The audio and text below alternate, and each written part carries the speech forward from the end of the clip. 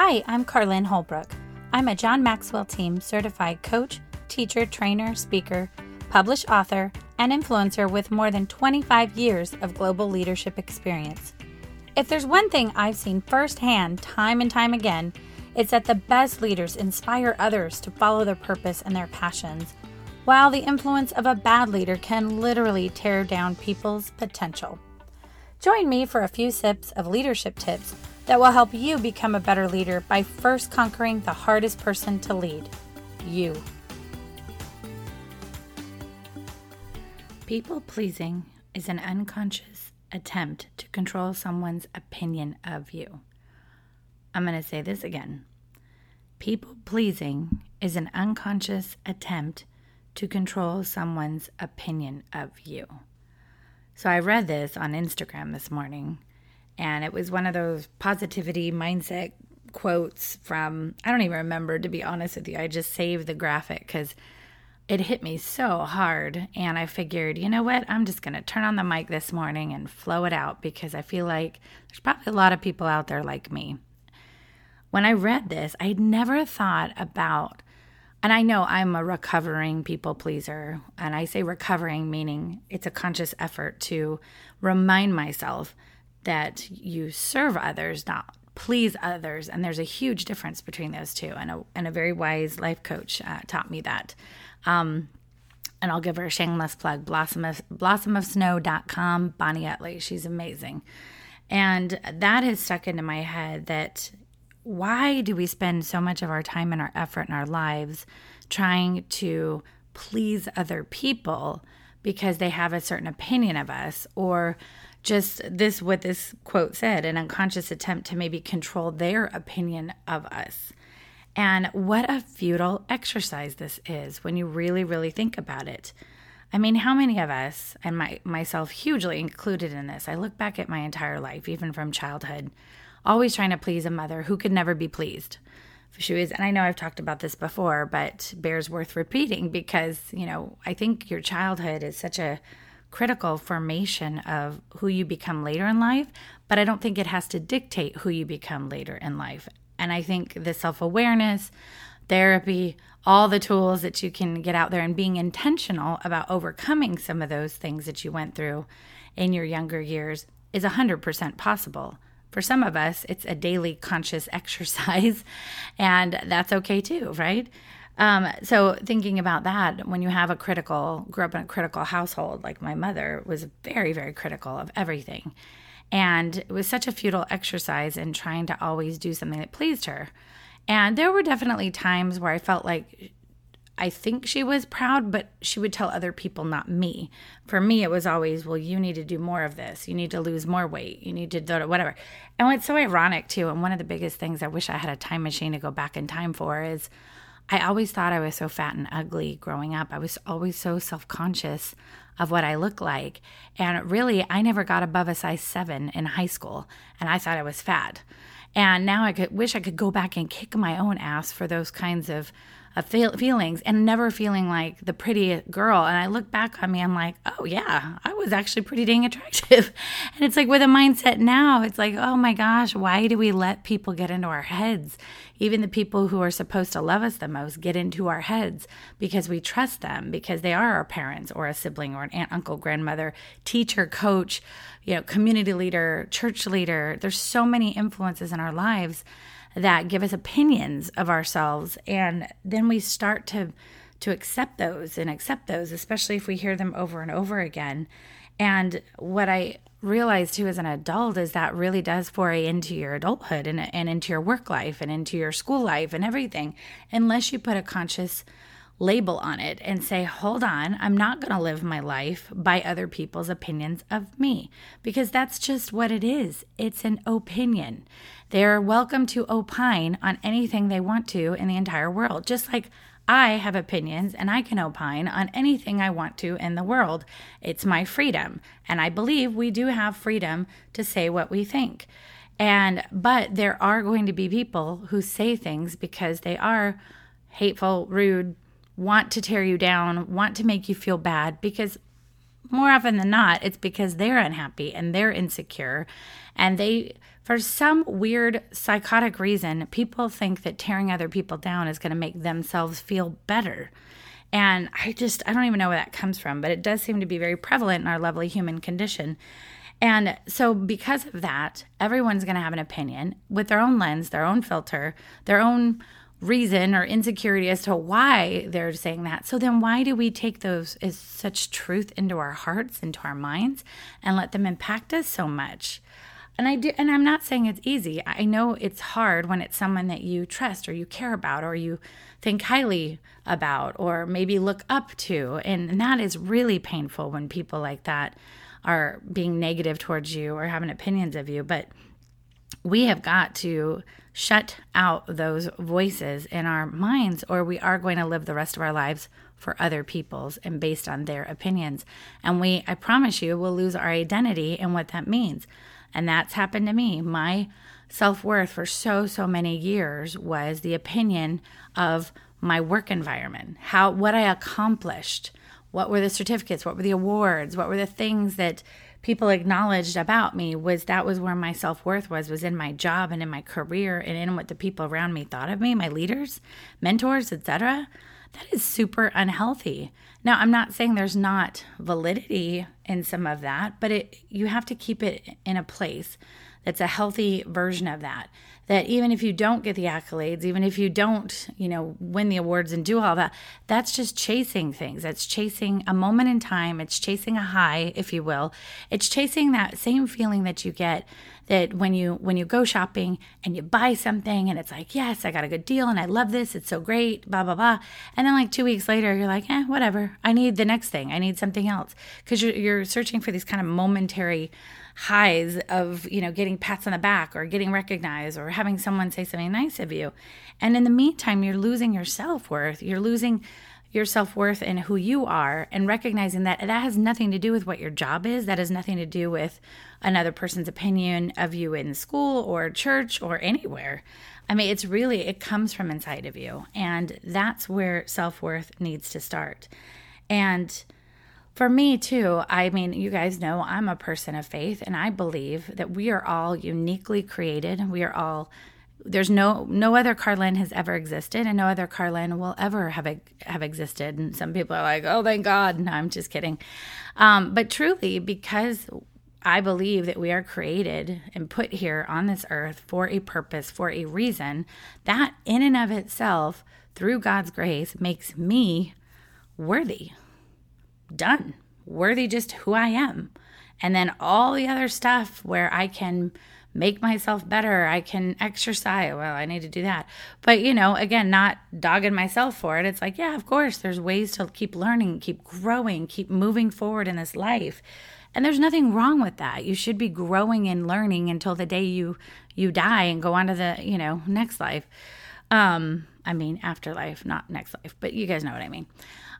There's nothing wrong with that. And that is the journey, not the destination. But putting your worth in what other people's view is of you, another human, think about it that way. And they're just another human going through life, trying to figure out their stuff too, and doing the same kind of thing on a journey, but just on a different path. And along the way, you intersect with different people. I tend to believe that people cross your paths for a reason.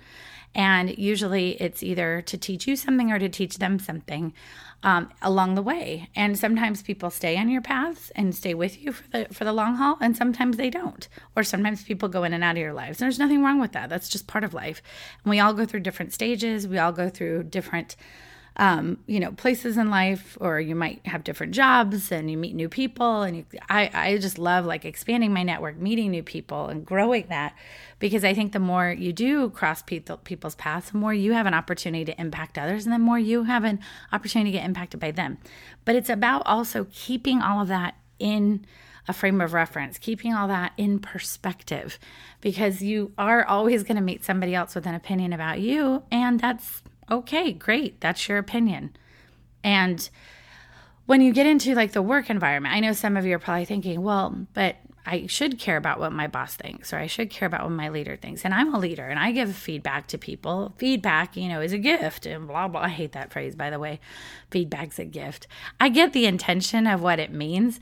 I just think it's hilarious because it's like, I agree that I speak the truth in love. And I do believe that the most important role of a leader is to be honest with their people in order to help them, but not harm them, in order to help them grow, in order for them to see, objectively if they have blind spots, if they have things they need to work on, or how they're coming across.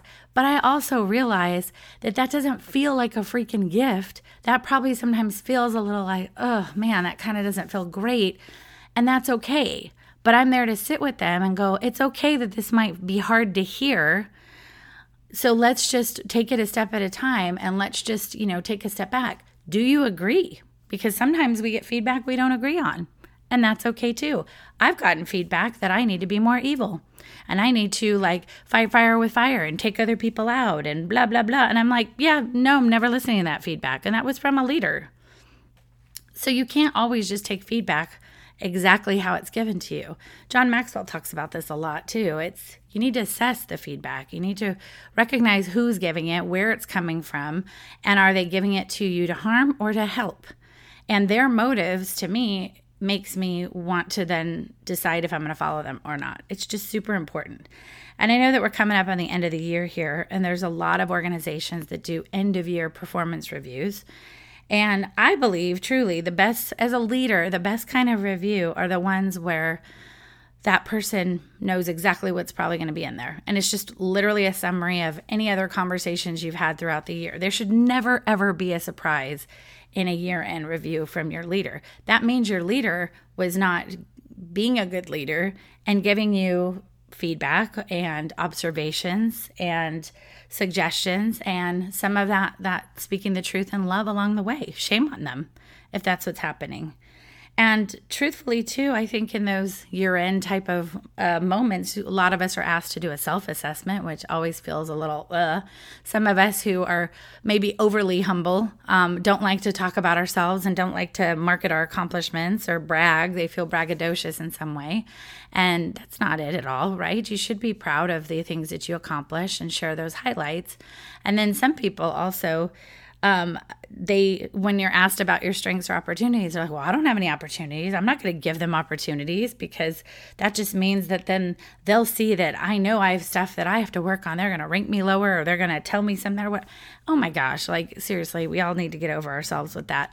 It's like if you're in a job interview and you ask somebody, if I was to ask the people you work with, what are your strengths and what are your opportunities? And if anybody ever says, oh, well, I don't think I have any opportunities, don't hire that person. In fact, walk away immediately and be like, thank you, interview done. And I have done that before, actually, because that is a ridiculous statement. We all have things to work on, and there's nothing wrong with that. Again, it comes down to being self-aware and recognizing in balance, what are my opportunities, but knowing that I have a crap ton of strengths that, and I've done a lot of wonderful things this year, not alone necessarily, but hey, I'm part of this team that has helped drive this, and this. That's not being braggy. That's just stating facts. That's just sharing what your part is in that and making sure that you're giving yourself credit where credit's due. The same way, leaders, that you should always be giving others credit where credit's due. Why don't we do that with ourselves, right? And again, I never ever take credit for my team's work, but I will take credit for the role I play as a leader in helping drive the team's work to the finish line. And it's all in how you phrase that, and it's all in how you position that to your leadership. But absolutely, we all have opportunities, and that's okay. Now, also, your opportunities list should not outweigh your strengths. Don't sit in there and self-deprecate yourself and be, and I will say that's feedback I get and I deserve, is that I'm very hard on myself. I'm too hard on myself and put the weight of the world on my shoulders. And I don't know why I do that, because it's I'm just one person. I can't possibly do all these things. And I know in my head that being that hard on myself is not helping. It's only hurting both me, my productivity, but also my ability to just keep moving forward with grace for myself. And it also impacts our health too. It impacts mental well-being, impacts all of that when you're so worried about what other people are going to think. And frankly, that's where it comes from for me, is that I worry so much. I put so much effort into what my leaders think of me. Like, I worry about that so much. And this is a total vulnerable moment for me, but it's true that I want to do good so badly that I often am so hard on myself.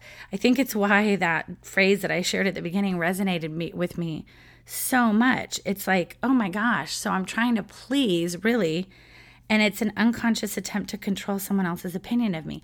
And why do I need their opinion to be so high of me? Is that really where my self-worth is lied? Oh my gosh, there's all kinds of stuff to unpack there, right? I got to sign up for some more therapy with that one. I'm sharing this with you all because I bet you there's a lot of people out there that have the same problem I do. And it goes in this almost crazy train of a circle.